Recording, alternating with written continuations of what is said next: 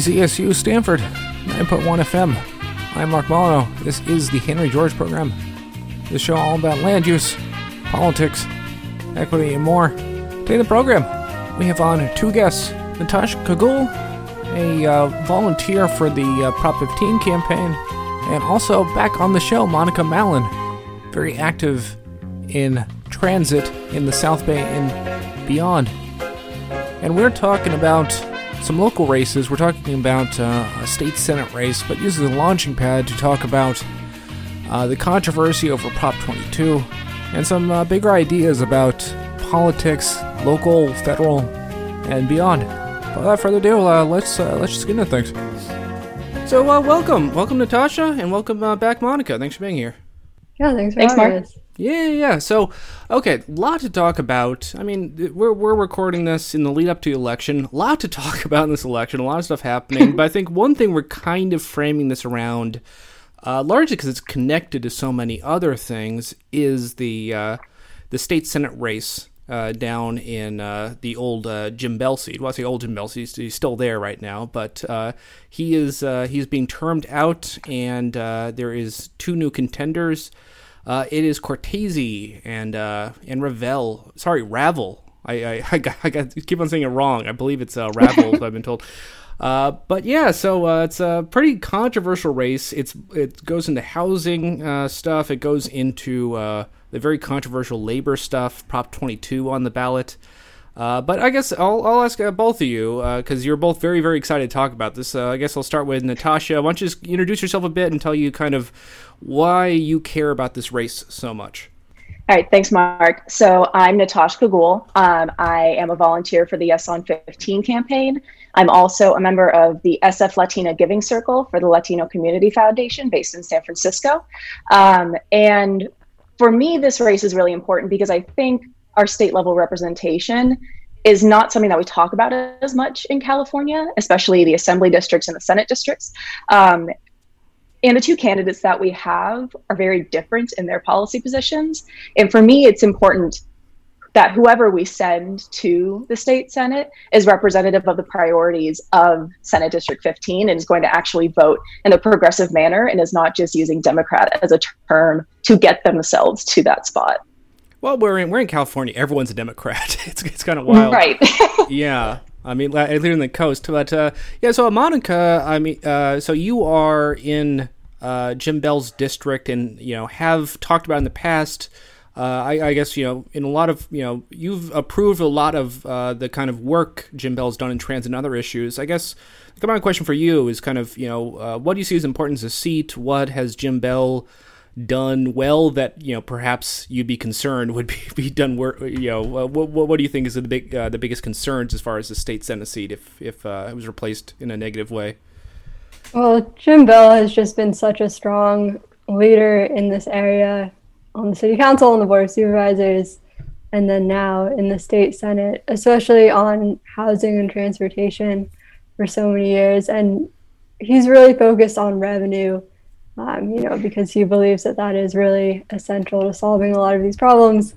And I completely agree with that, especially when it comes to transportation. And, he's really someone that's willing to stick to his values, and he can be very blunt at times, and he can work with one group one day and then disagree the next. So he is really someone that I really look up to, especially since we live very, very close to each other. He's also from the Cambrian area. So, and we kind of have similar stories of getting involved at a young age. And, he's someone that I really respect, talk to a lot. He really gives me good advice on a lot of different issues. So, when I realized that he was termed out, I started to get really concerned, who's going to be replacing him. And at first, I had thought that it would be, one Democrat and then a Republican or Johnny Camas who is running as no party preference. I didn't really expect it to be this, two Dems going head to head in the general. which was really surprising. So the California jungle primary, you don't know what to expect. In Jerry Hill's seat, we got so many Democrats running that it is, in fact, one Dem and then one Republican. But yeah, it's unpredictable what you're gonna see in the fall. And in that case, one Dem versus a Republican. It's pretty clear what's going to happen in these districts. But yeah, it's two Dems. What are you going to get? I think a lot of people who see nothing else and may have seen I think the splashiest thing we see is Ann Revell has the Barack Obama endorsement, which and there's a controversy recently that Cortese was. He had some sort of thing where he was with Obama. He was like, "Oh, are you trying to steal the clout of the Obama endorsement?" And I guess it's not like it's illegal to be in a picture with somebody, but it's. I guess it's the kind of wild thing. It's when you both Dems. What is the difference with the President of the United States chiming in? And how much does Barack Obama really care about what's going on with local issues? Because I guess what goes down, that might be the only thing people see, the Barack Obama endorsement. It sounds very flashy, but I guess you look at on the issues, you look at a few things. SB-50, Cortese says yes, Ravel says no. You look at Prop 22, which is the Uber Lyft labor bill. Almost very hard. A lot of people going out against this, of just saying it's an incredibly anti-worker bill.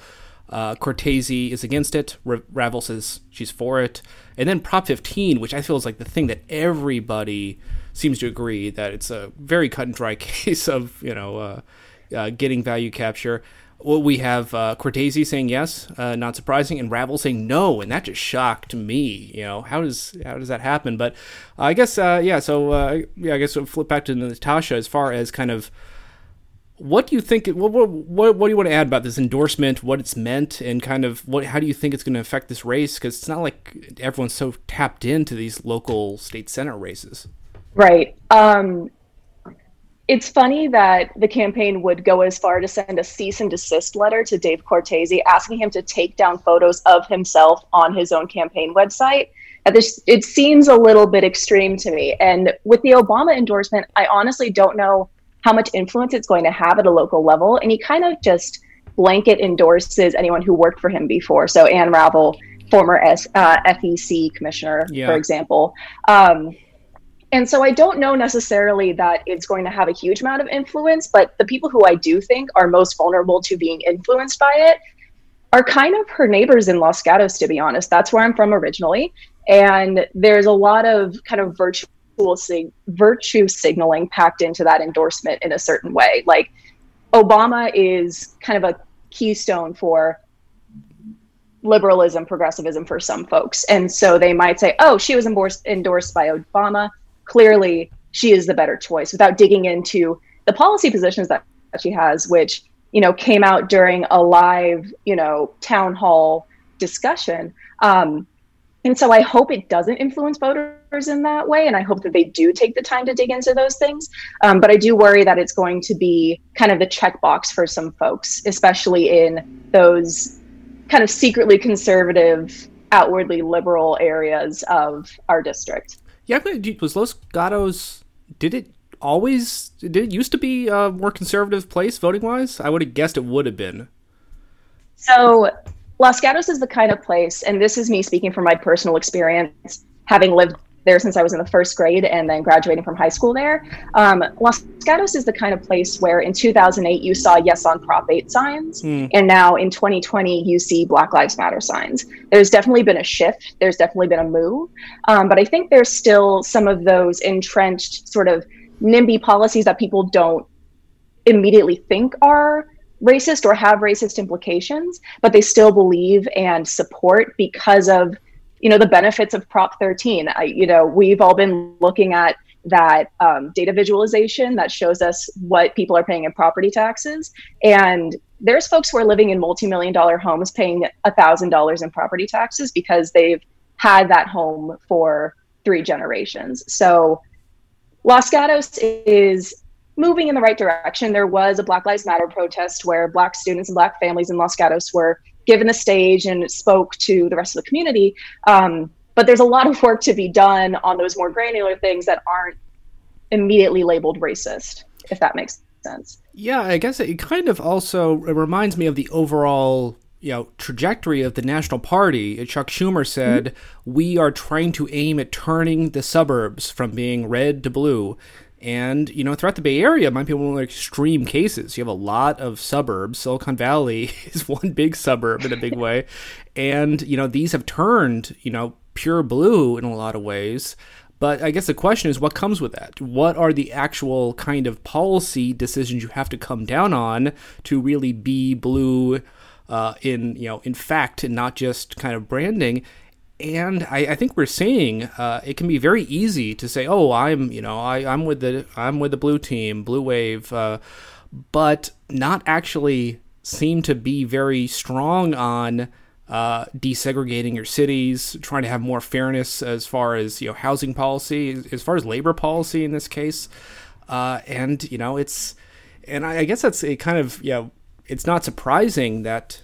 Maybe it's dismal. Maybe it should be surprising. I'm kind of nihilistic that Ravel could come down against Prop 15 and then for Prop 22.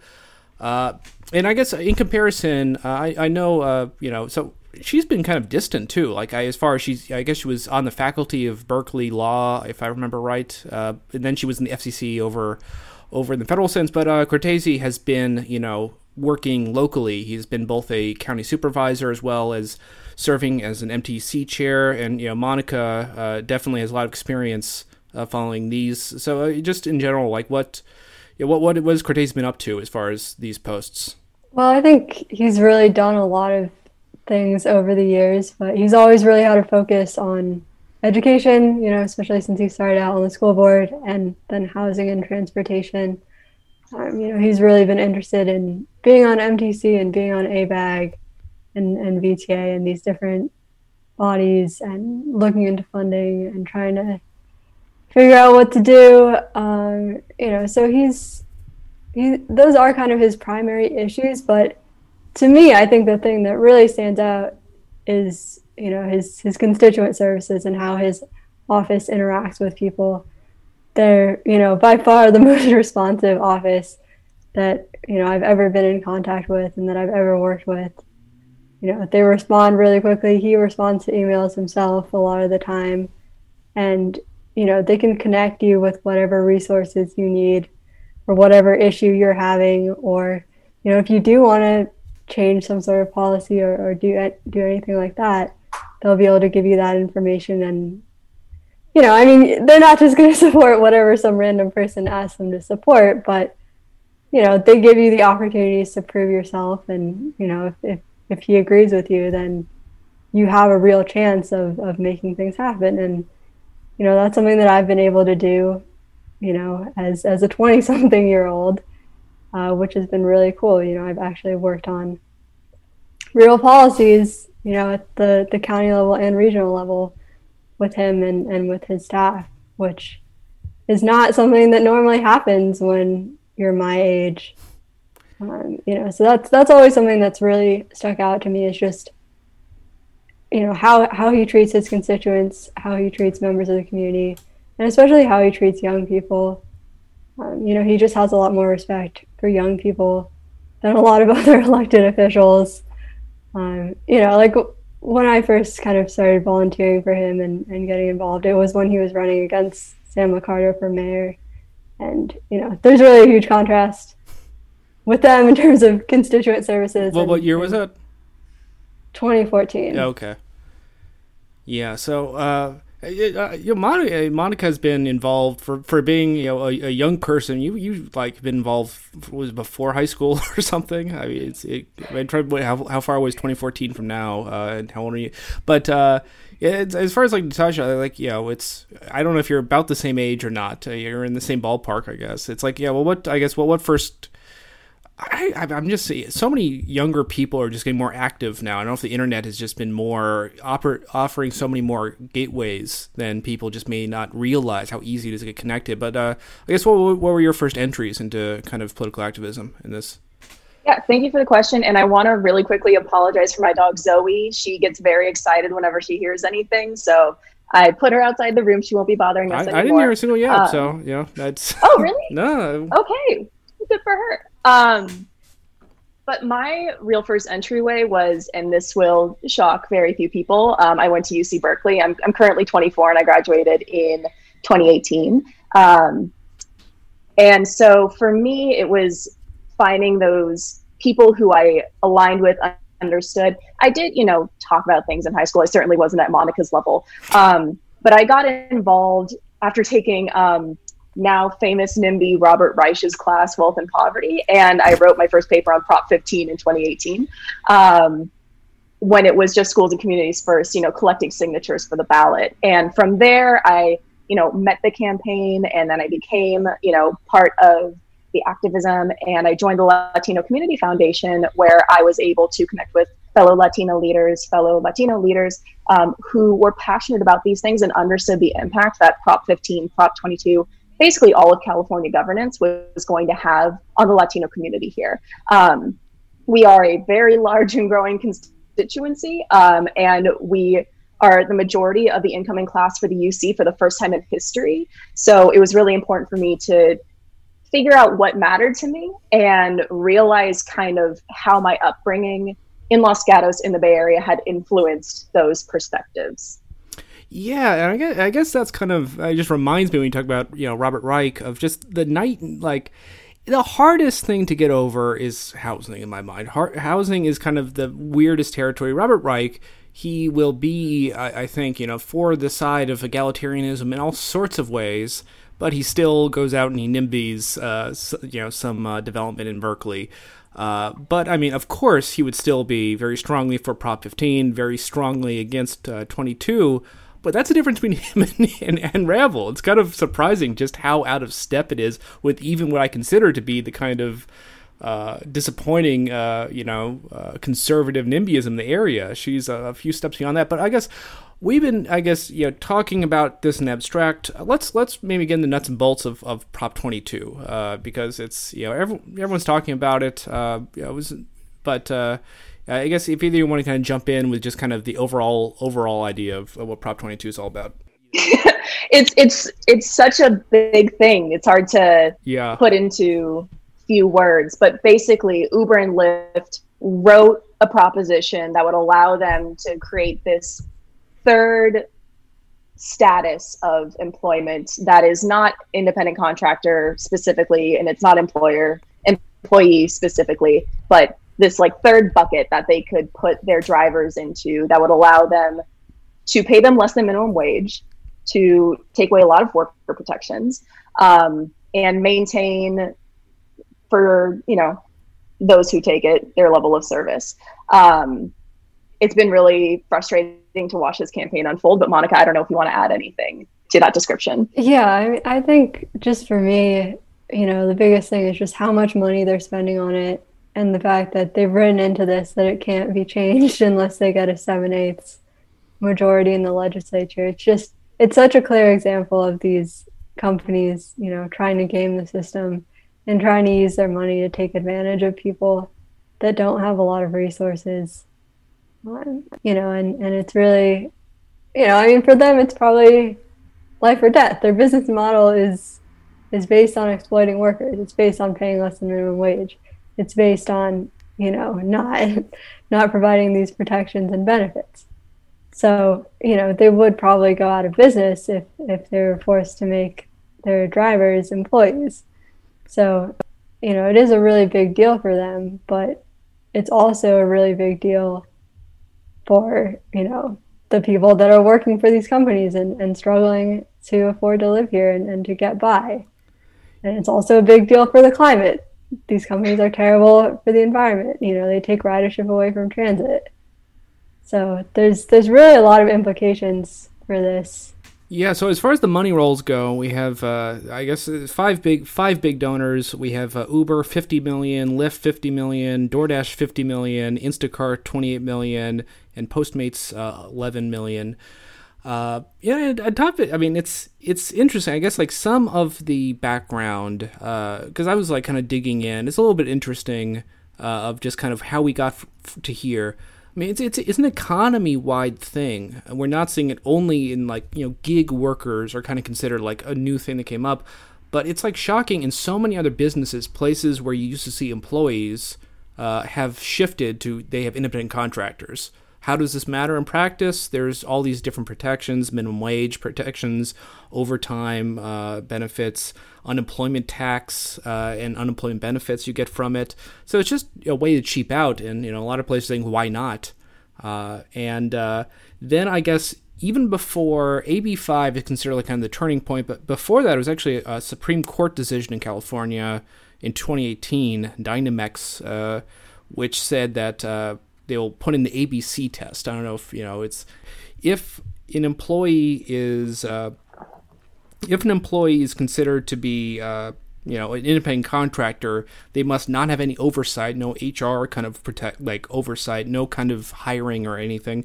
It has to be outside their usual course of business, and the worker has to be in that trade. So if you are, a driver for Uber, it's very hard to make the case that it is not in the business of Uber to be handling rides. That's, in fact, that is the only thing they basically do. I will not say. I think some people said they've had to do updates to AB5 with some new exemptions. Some people will want to get opted in and out. And I'd say I think you probably make the case that you would always want to have the state, Senate and Assembly make amendments and kind of keep this fluid. Doing a constitutional amendment seems extremely dangerous, if nothing else. I don't know. This doesn't seem like the best way we can do to handle things here. But I've been rambling for a while. I can see your thoughts of kind of just what you see as kind of, I guess, the details of this, or kind of what you see as the danger of this process. So I think Prop 22 is a case study in the brokenness of the California proposition system. I mean, it's inherently flawed, but the fact that there are no contribution limits and it's just let Uber and Lyft take $185 million, pump it into a campaign. I mean, I don't know about you all, but I've been seeing at least like 10 Yes on 22 ads a day on TV, on the internet, on my phone. It's everywhere. I did the dumbest thing the last week. I on a Roku, they had like a snake game. And like I said, okay, why not? I don't know why I thought of that. So I downloaded the Snake game, and I've been trying to beat all levels of Snake. It's like this real dumb app. But then it has like ads that play in, and the ads, like 4 in a row, was Yes on 22. Like it's just flowing into every. No matter how stupid the place is, these ads are just everywhere. And the funding allows that ubiquity. Like it's just everywhere, and then it's also in the apps, because people haven't stopped using Uber, Lyft, etc. full stop. In fact, people have been getting more delivery since the pandemic, and so people are getting all these notifications directly to them, and they're making these arguments that are based in nothing but what Uber and Lyft would do in retaliation for Prop 22. It's nothing that they have to do. It's what they would want to do, to say, you know what, you all decided that we have to respect human rights, we're going to leave. Yeah, they say, but one of their arguments is like, okay, if this happens, AB5 even has happened, we don't have time to adjust. And like they've known about this court ruling, for over 2 years at this point. They are choosing to kind of play this brinksmanship. But then, on top of it, it's just, people are saying, oh, there's a choice. Maybe we'll screw up the delicate ecosystem of gig workers, or we can make sure that we have this Yes on 22. It just doesn't seem that most people know about or care how clumsy constitutional amendments are to deal with all this stuff. And I don't know. It's a lot of people being kind of like put on the line as far as it's an indictment on, are you for the ride shares or against it? I mean, I'll say personally, I've never paid for a ride share, never planned to. I kind of dislike the entire thing, but I understand not everyone agrees with that. But I don't think it should be a referendum. MAD, Month Against Drunk Driving, I think a very disappointing endorsement this week, because they say that, it's like they want to have more people, I guess more ubiquity of gig workers. They say, oh, look, therefore it's a dichotomy, yes or no, and they want yes in 22. And I guess it's interesting to me that, MAD, they could be doing all sorts of things to improve transit. They could fight minimum parking. So let's unpack that absolutely endorsement really quick. first of all, Uber and MAD have been partners since 2018. MAD is also partnered with the famously progressive National Football League. So that's who they're partnering with. On their board of directors is almost exclusively police officers, personal injury lawyers, and the head of Uber's self-driving car initiative. There's also inconsistent evidence that rideshare reduces the level of drunk driving in cities, which, you know what does reduce the level of drunk driving in cities? Transit. Uber has actually increased traffic deaths, it's increased pollution, it's increased all of these other things that you would think Mothers Against Drunk Driving is against, but based on their board leadership, they probably have a different approach to this problem than we would want them to. Yeah, money corrupts, and I think big orgs, big famous orgs, they're all usually pretty disappointing, and I don't think this is any exception. I mean, as far as in the transit world, have you, Monica, have you ever known them to be a good ally in anything, or do they fight for? I mean, not that I've noticed, really. You know, there haven't really. I mean, you know, in the South Bay, at least, like, there's not really that many big players in transit. Yeah. You know, it's the business community, it's labor, and, you know, the riders and advocates. So they haven't really been involved. But, you know, we used to have multiple bus lines in this county that ran 24 hours a day. Yeah. Now we don't have any. You know, these are problems that can be solved with money. But, you know, the difference between transit agencies and Uber and Lyft is that transit agencies actually have to pay a reasonable wage and, you know, provide benefits and stability and all of that, you know, which is more expensive, but it's just also more ethical. You don't see like the move fast and break things work out for public transit agencies. They don't have that luxury of doing that.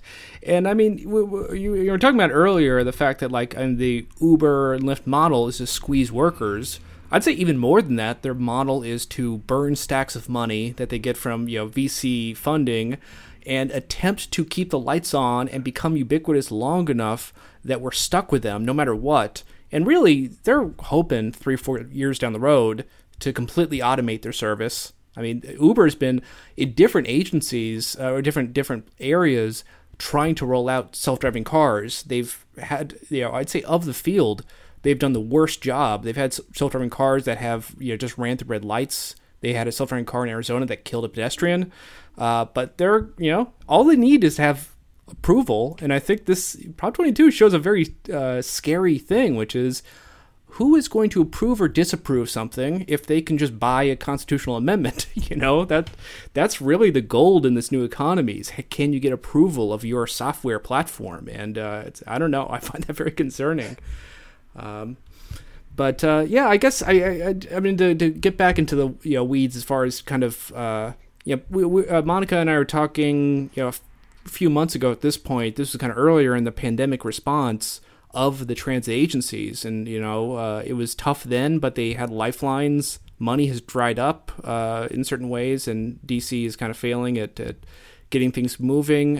And I guess, you know, just kind of maybe you know, sideline as far as just kind of what you see as the kind of state of just keeping things going, and what you see as kind of the necessary fights this election and beyond on transit. Well, I think that Prop 22 is really big. You know, I think if it fails, and if Uber and Lyft actually do leave the state, there's going to be a lot more political will to set up some sort of revenue source for transit operations, which is really what we've needed for a long time. Yeah. You know, there's just not enough money for operations. We have these issues where we get all this grant funding from the state and federal government to build all these rail lines and to buy buses and trains. But then, you know, we build these things and we can't operate them. You know, in San Jose, they're extending the light rail from Alum Rock to Eastridge, and they have no money to operate that extension, but they have all the money to build the thing. So, you know, this has really been a long-standing issue. So, you know, I'm personally really excited to be involved with the next regional measure process and advocating for more funding for operations there. But in the near term, I really think that people need to be pursuing things like bonding and front-loading operations money at their local agencies. And that's something that we're doing at BTA. Made a lot of progress on it, and we're getting internal analysis for that and have a lot of support on the board. But I really felt like a lot of people in other counties and working with other transit agencies have really just kind of been sitting and waiting for, a silver bullet or something to fall out of the sky, which is really not the right approach. Our transit agencies are about to cut service by 30 to 40% in a lot of these agencies, and we need to take whatever risk it is. It needs to happen before people get laid off and this service is gone.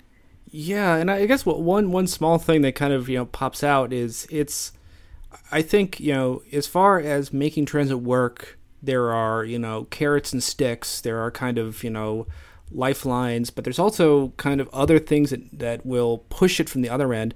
Like as far as Prop 15 is a measure that is going to infuse a lot of money, but when you say that voting like against Uber and Lyft and hoping they kind of dry up if they are unsustainable would be a good thing in itself. It is true that I think you really depend upon people who use transit, rely on transit, and that builds up cycles of very healthy systems. And I mean, as someone who almost on principle doesn't use rideshare, I find it very disappointing that you throw a rock at anyone in their 20s and 30s. Chances are they have been using a ton of subsidized ride services over the last 10 years. And this has been kind of magically cheap subsidized rides. And that money, that people power could have been going into transit instead. And that's really disappointing to me that, I'd like to see if there's ways to make sure that we can't have someone try to basically attack transit in a certain way with lost leader type tactics until they drive us out of business because it's not sustainable and it's really hard for us in the long term. Other sorts of sticks would be, of course, attacking car culture itself. And it's worth saying that the rideshare culture, it's very compatible with the kind of car culture you see everywhere. It's like, oh yeah, mostly cars, but if people need a little bit of a help to get from A to B, we'll have the rideshares. But I don't know, it's pretty bad stuff. Yeah, and you would think that the number one way to reduce drunk driving is to take away cars so that people don't have to drive. Yeah, take away parking lots. Why are there parking lots next to bars? Just a thought. It's I would say minimum parking laws are the unsexiest but incredibly effective thing to attack. And why aren't these people attacking that? I would say they don't care. Yeah. I don't know. A lot of this just comes down to political will and just where the advocates are at. At least from what I've observed in the Bay Area, advocates have made a lot of mistakes. They've really overplayed their hands. They've been really purist and saying, oh, we only want a corporate tax. We only want this. Everything has to be 100% perfect or else we're not going to support it. Here in this county, advocates have fought against revenue measures and they even killed one once. Because they're just such purists about everything, but and I noticed the purists too. They're not the people doing the work. As far as this cycle goes, we've seen people attack Measure RR, which is kind of the stopgap. Well, it's actually going to create a permanent revenue source for Caltrain, but it's not the ideal revenue source. It's sales tax, but people say, okay, this is not good, and they're opposing it. Whereas, you with Voices for Public Transportation have actually been part of a longer term system for progressive funding. And these people who are, tisk-tisking it, I haven't seen them in the meetings. I haven't seen them being allies in any real way. I would say that's kind of, if you're going to say no to something, I think they should be doing the work and they're not. I don't know. Yeah, they really haven't been putting in the work. They just like to complain, and they don't realize that, it really takes building a strong coalition. It takes spending money to pay staff, doing the research, getting support from elected officials. It's really hard to go from, basically having pretty much everything based on sales tax since the beginning to something different. Yeah. That takes a lot of work. And, at the same time, they're just not interested in any sort of monetization, which is a really good short-term revenue option for a lot of these transit agencies. And, a lot of that has to do with the fact that, they think that some of these rail extensions are too expensive and we've invested too much in highways. And I completely agree with those points. But you need to do some political analysis here and, count your votes and figure out who's going to be on your side before you kill opportunities to generate new revenue.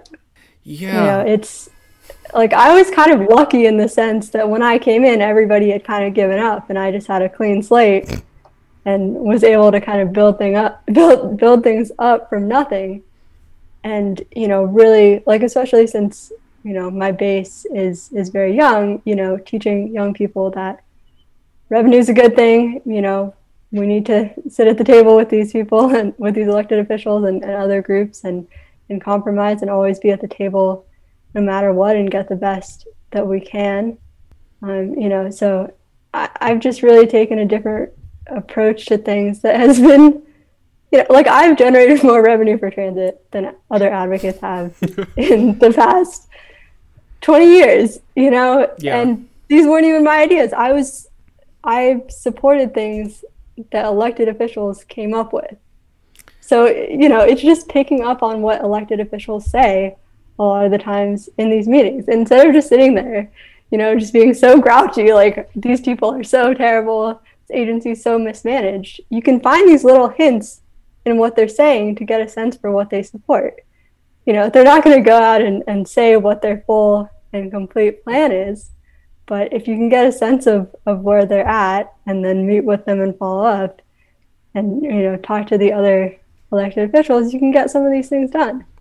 Yeah, I mean, I think some people, people might complain that people are too moderate, they compromise too much, but you see the opposite. If people are only going to go in on a game of chicken and never turn the steering wheel, like you need to find out what your ideal compromise is and hit your spots.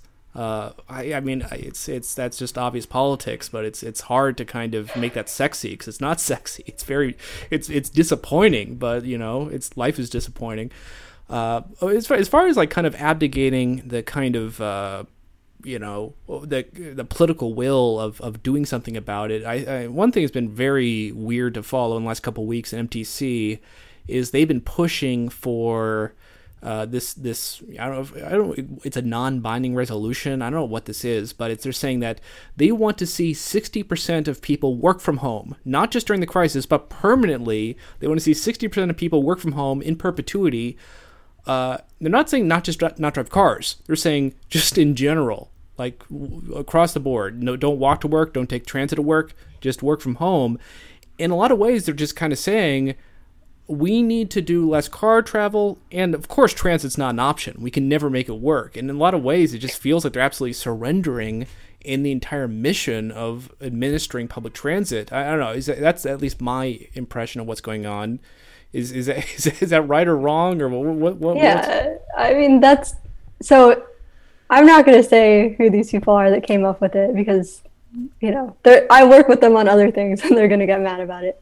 But the people that came up with this idea are actually some of the biggest transit champions in Santa Clara County and some of the biggest champions for progressive revenue for transit in Santa Clara County.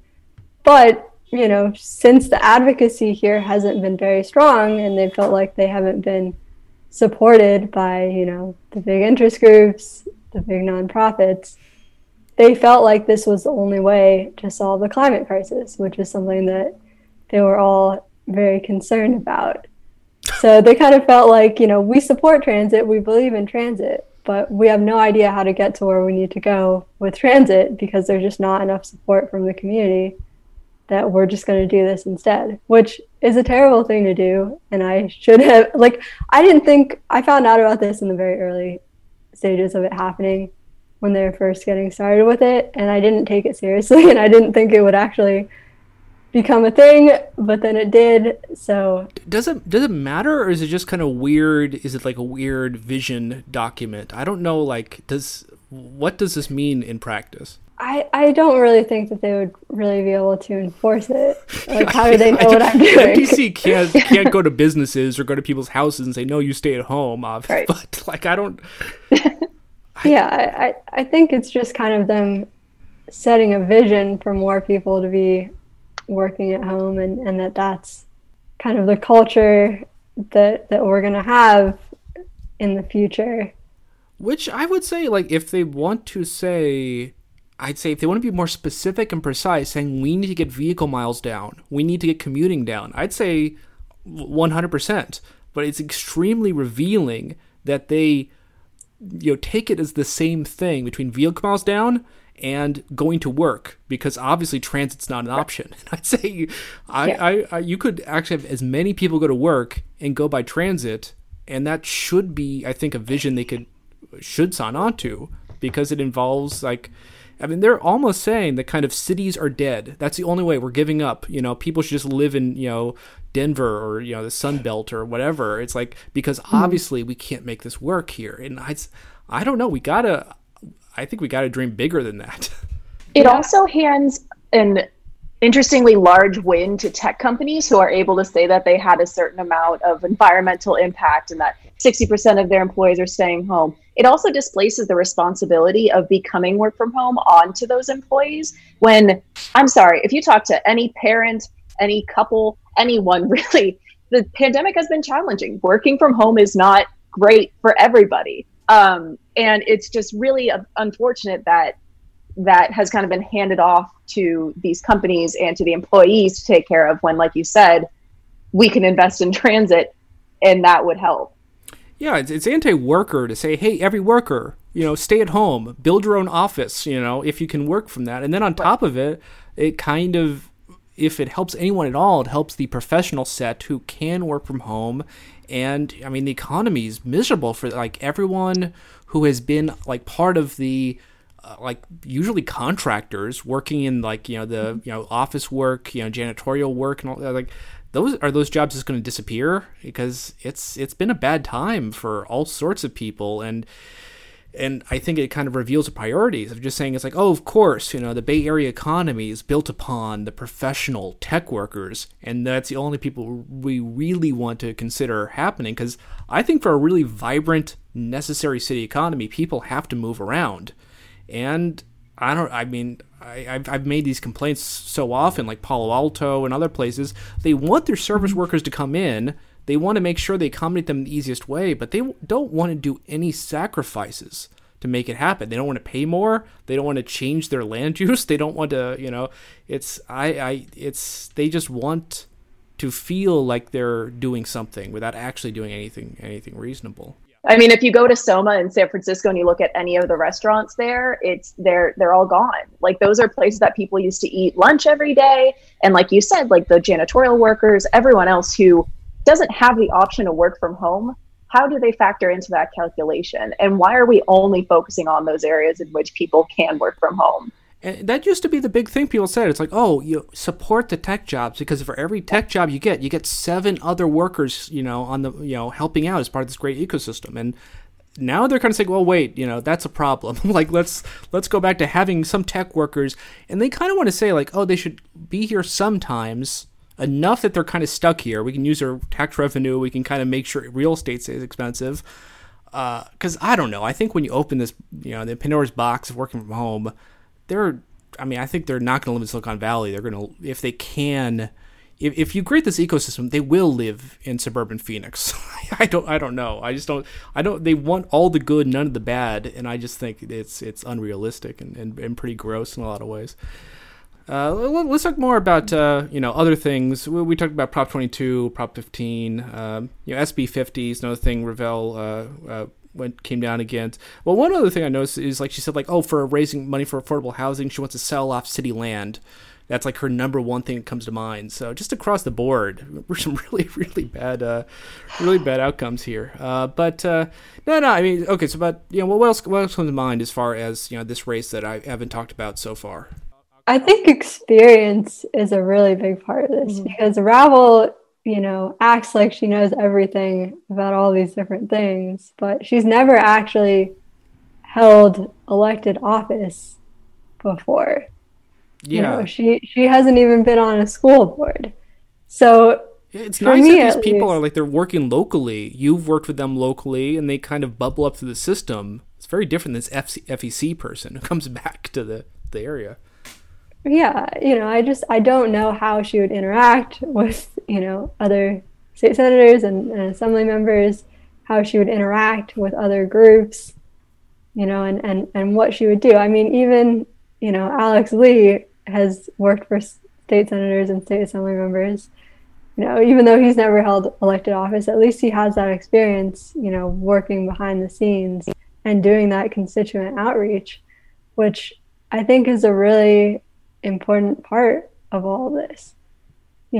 Nobody ever really does the things that they plan to do and that they have in their platforms. What's really important to me is that, you're actually listening to people, getting feedback, and really creating a system where you're getting advocates in the local community to actually step up and help and be engaged, because neither of these people can do anything without advocates on the ground. And I think Raul just doesn't have those relationships, and she just has a really negative tone about things. And it's kind of like, this is mismanaged, this is bad, we're doing this wrong. That's not something that's, I think it's important to be honest with your constituents and be honest with young people, especially. But, for me at least, like, elected officials, including Dave Cortese, believing in me and, encouraging me to participate and work with them on things is the reason that I still do this. You get disappointed a lot, but you need those people that inspire leadership and make it possible for regular people to actually create change. There's going to be interest groups involved no matter what, but I think that if you really want to do good things, you have to have regular people engaged in these processes. Yeah, if we wanted to tie it back to the beginning of this conversation, Ann Ravel's never worked locally, and so she's leaning on national endorsements to promote herself with, like, the Obama campaign and with all of the things that we've seen her do so far. She hasn't really been making the argument on behalf of SD-15. It's been, hey, I did these great things at the national level, you should vote for me, Obama endorsed me. And so I'm really excited by Dave's campaign. I'm really anxious to see what happens during this election. But I agree, it's that relationship building that I don't think she's taken the time to do.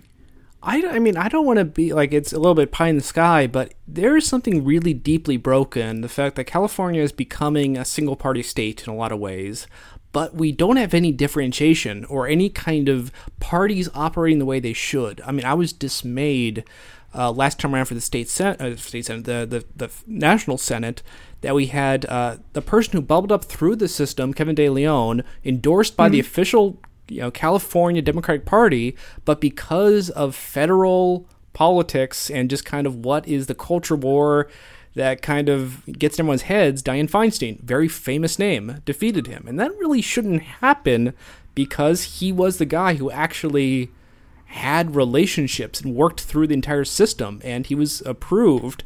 And I mean, that sounds a bit like the smoky back rooms are better than the election, but I kind of think it's true when you have all this nonsense and you have, what is direct democracy here? It's the ads for Prop 22. It is, kind of the endorsement of Obama, and I'd say that's a lot less meaningful to me than the relationships at the party level from every level of government. And to me, that seems like a lot more functional. I don't know. I know that sounds anti-democratic in some ways, but I think there's a lot of issues with, loud and stupid politics, which I worry you get too much of that. I don't know. Well, the Oval Office would, like to say that stupid and loud has been successful in certain ways. But I think this is also part of, the problem with the top two system, where, you have someone who's further left than the other, and the person who is less far left is able to capture people to the right. And that's part of the problem is, you lean on things like name recognition and those smoky back rooms, like you said, where everyone in California, for the most part, at this point knows the name Dianne Feinstein. Kevin DeLeon is a less familiar figure. And so if you're in a voting booth, you're a low information voter, you see two names, you recognize one, and they both say Democratic, and one is presumably a woman based on, the names that you're seeing, you're probably going to pick the one, and it might say incumbent on certain people's ballots. Mm. There are certain little signals that people use to make those decisions that aren't necessarily indicative of the political stance of a given candidate. But in a big state like California, it's hard to reach I think it's how many million of us at this point? Like 30? It's a lot. It's a lot. Yeah. But yeah, and I gotta say, you can look back, and there used to be other institutions that drove out voters. You look at unions. Unions used to kind of say that, when your union kind of sided with a guy, that was a very strong signal that, oh yeah, this endorsement means a lot. But right now, we kind of just have people feel like they have a personal relationship to Obama because he's this big national figure. He's all of our friend. He's our uncle. But I don't know. I think it's an unfortunate indictment of the fact that we don't have strong institutions that let people know we need this person because they will actually affect my life in a real way. And it's important to me that this works. I think a bunch of weirdos, who spend their time in activism and working orgs say, "Oh, my org works for this person." It's very important that that the better person happens because a lot of things will happen as a result. But most people, they don't really know or care. They're very divorced from politics. It feels very foreign to everyone's day-to-day experience, and I don't know. I'm encouraged by the fact we get more and more young people who actually do spend more of their time actually in activism. And I don't know if I'm seeing more of these people, but I feel there's a real trend that it's really more people who are young actually are, I think, forming new institutions just through being active themselves. I mean, do you think you're just outliers? Do you think that's a real trend? I think Monica's the best example of that. So yeah, yeah, I've really seen a lot more young people get involved. I started getting involved in this kind of stuff when I was 10 years old or something, and I'm 23 now. And for a really long time, I was always the youngest person at everything, even when I was 19 or 20. But, that hasn't been the case as much over the past, year or so. I think, young people have found some elected officials, other young leaders that they look up to and that inspire them, and they've really started to get more engaged. I think in the case of the city of San Jose, it's kind of just hatred for the mayor and a lot of council members that's been getting people involved. But I think, at least with the county and with VTA, there have been strong leaders on those bodies that have really inspired young people and that have really, shown them support and done small things, something symbolic like the climate emergencies that both of those bodies declared really got a lot of young people activated and engaged. And, in both of those they actually led to things being changed. Sometimes it just takes a really small symbolic thing to start to get the ball rolling, because if the morale is low, it's really, really hard.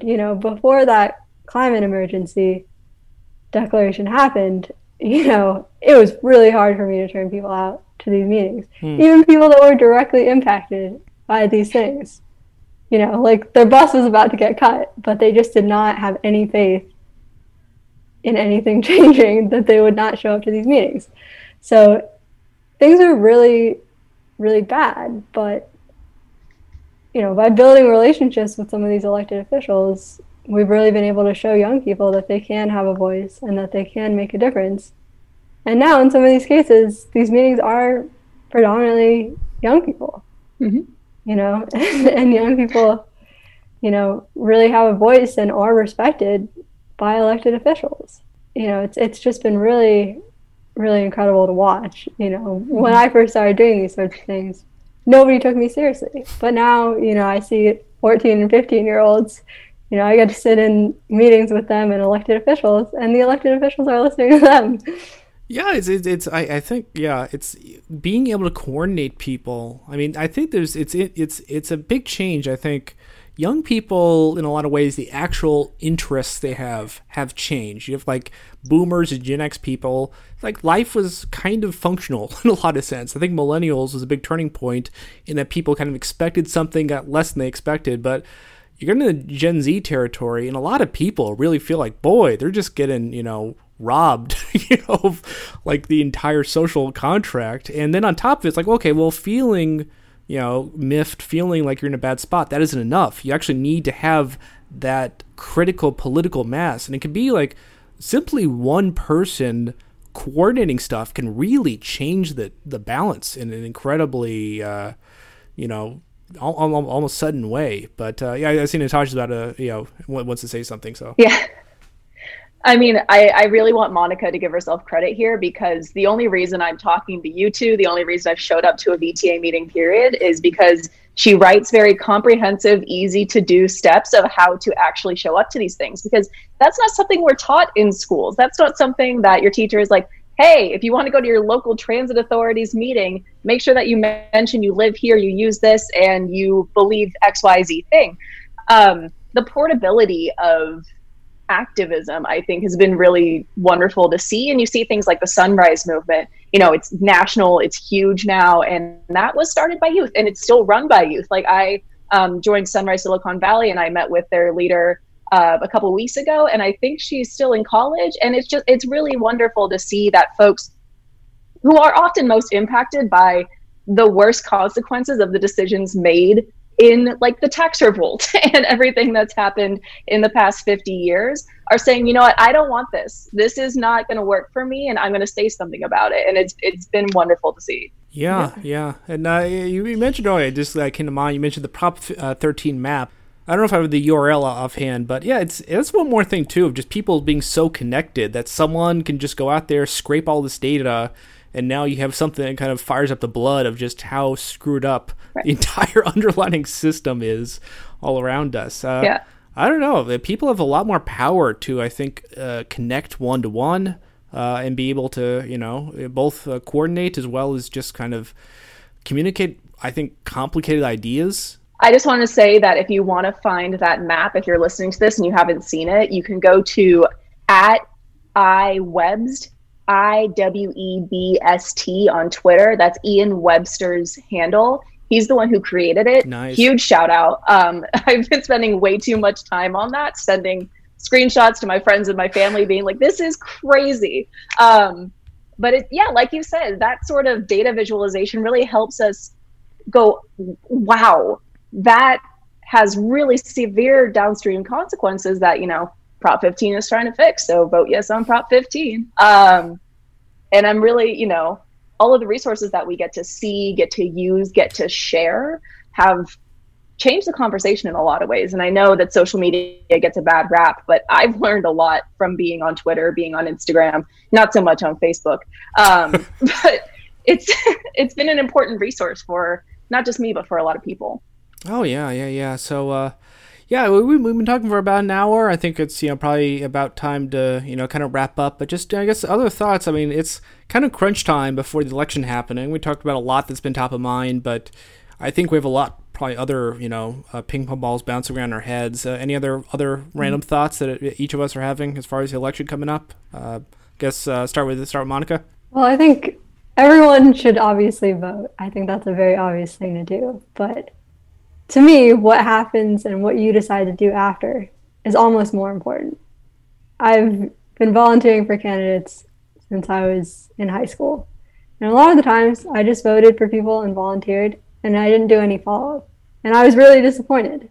But, during the last election cycle, I actually did that follow-up and did that advocacy, and I've finally been able to start to see change. So, this doesn't end on election night. If you really want to change things, get organized in your community, find people that are already doing this work, and put pressure on these people to actually do what you want them to do.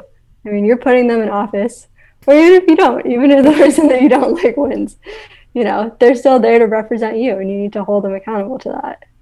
Yeah, it's shocking how many people waste their time tweeting at the president, when the fact is, if you put a fraction of energy doing anything in your local area, you can really meet a lot of people and understand how things work, and have some real influence, and you can be kind of you can be a real hub between you and all of your friends and family and associates. It's oh yeah, I know people who know people who know people who are doing things, and I don't know, that's pretty cool. It makes a big difference, and it's not that hard to get that started. I mean, I guess for young people, what I would say is join a neighborhood association. It's going to be painful. There's going to be a lot of NIMBYs, but it is really helpful to have older people that are looking out for you and that can protect you when things happen, and that can give you advice. That's something that really helped me when I was younger. And, just network, go to party meetings, go to a meeting every night if you have the energy for that.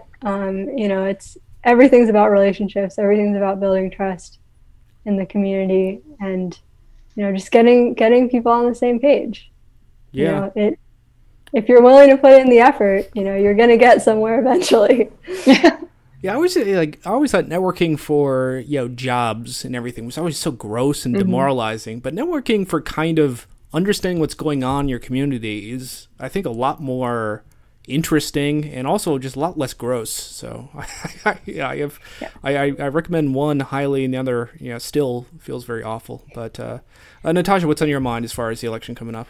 Yeah, just selling yourself when you're trying to network professionally feels like the grimiest thing that you can do. But I do highly recommend getting to know people who care about the same things as you do, because when you're networking politically, it's about how do we get where we want to go together. And something that I would encourage everybody to do, something that I've found is really effective in my circles at least, is talk to the people who you know about this race. If you are in SD-15, if you know somebody who lives in SD-15, if you know somebody who maybe is on the fence about Prop 22, I've convinced a lot of people not to vote for Prop 22 by just constantly explaining to them how it is bad. Talk to people about the things that you care about, and you're going to change some hearts and minds, especially if you're coming from a place of care like that. And then, like Monica said, hold your electeds accountable after you elect them. They did not earn just to sit in their seat for 2, 6, 4 years. They are earning your vote every single day, and they are earning your trust every single day. So it is their responsibility to listen to you, to implement the things that you ask them for. Make sure that you show up and you show them that you're not going anywhere just because they won their election. Well, very cool. Thank you so much, both of you, for being here and explaining what's going on with this race and more, and just talking about some more of the kind of the big ideas going on here. So thanks one more time. Yeah, thanks so much, Mark. We have been hearing from Natasha Cougoule as well as Monica Mallon all about local transit, local state senate races, and much more. You can hear this episode and all previous episodes of the podcast at the website seethecat.org. This is a presentation of KZSU, Stanford.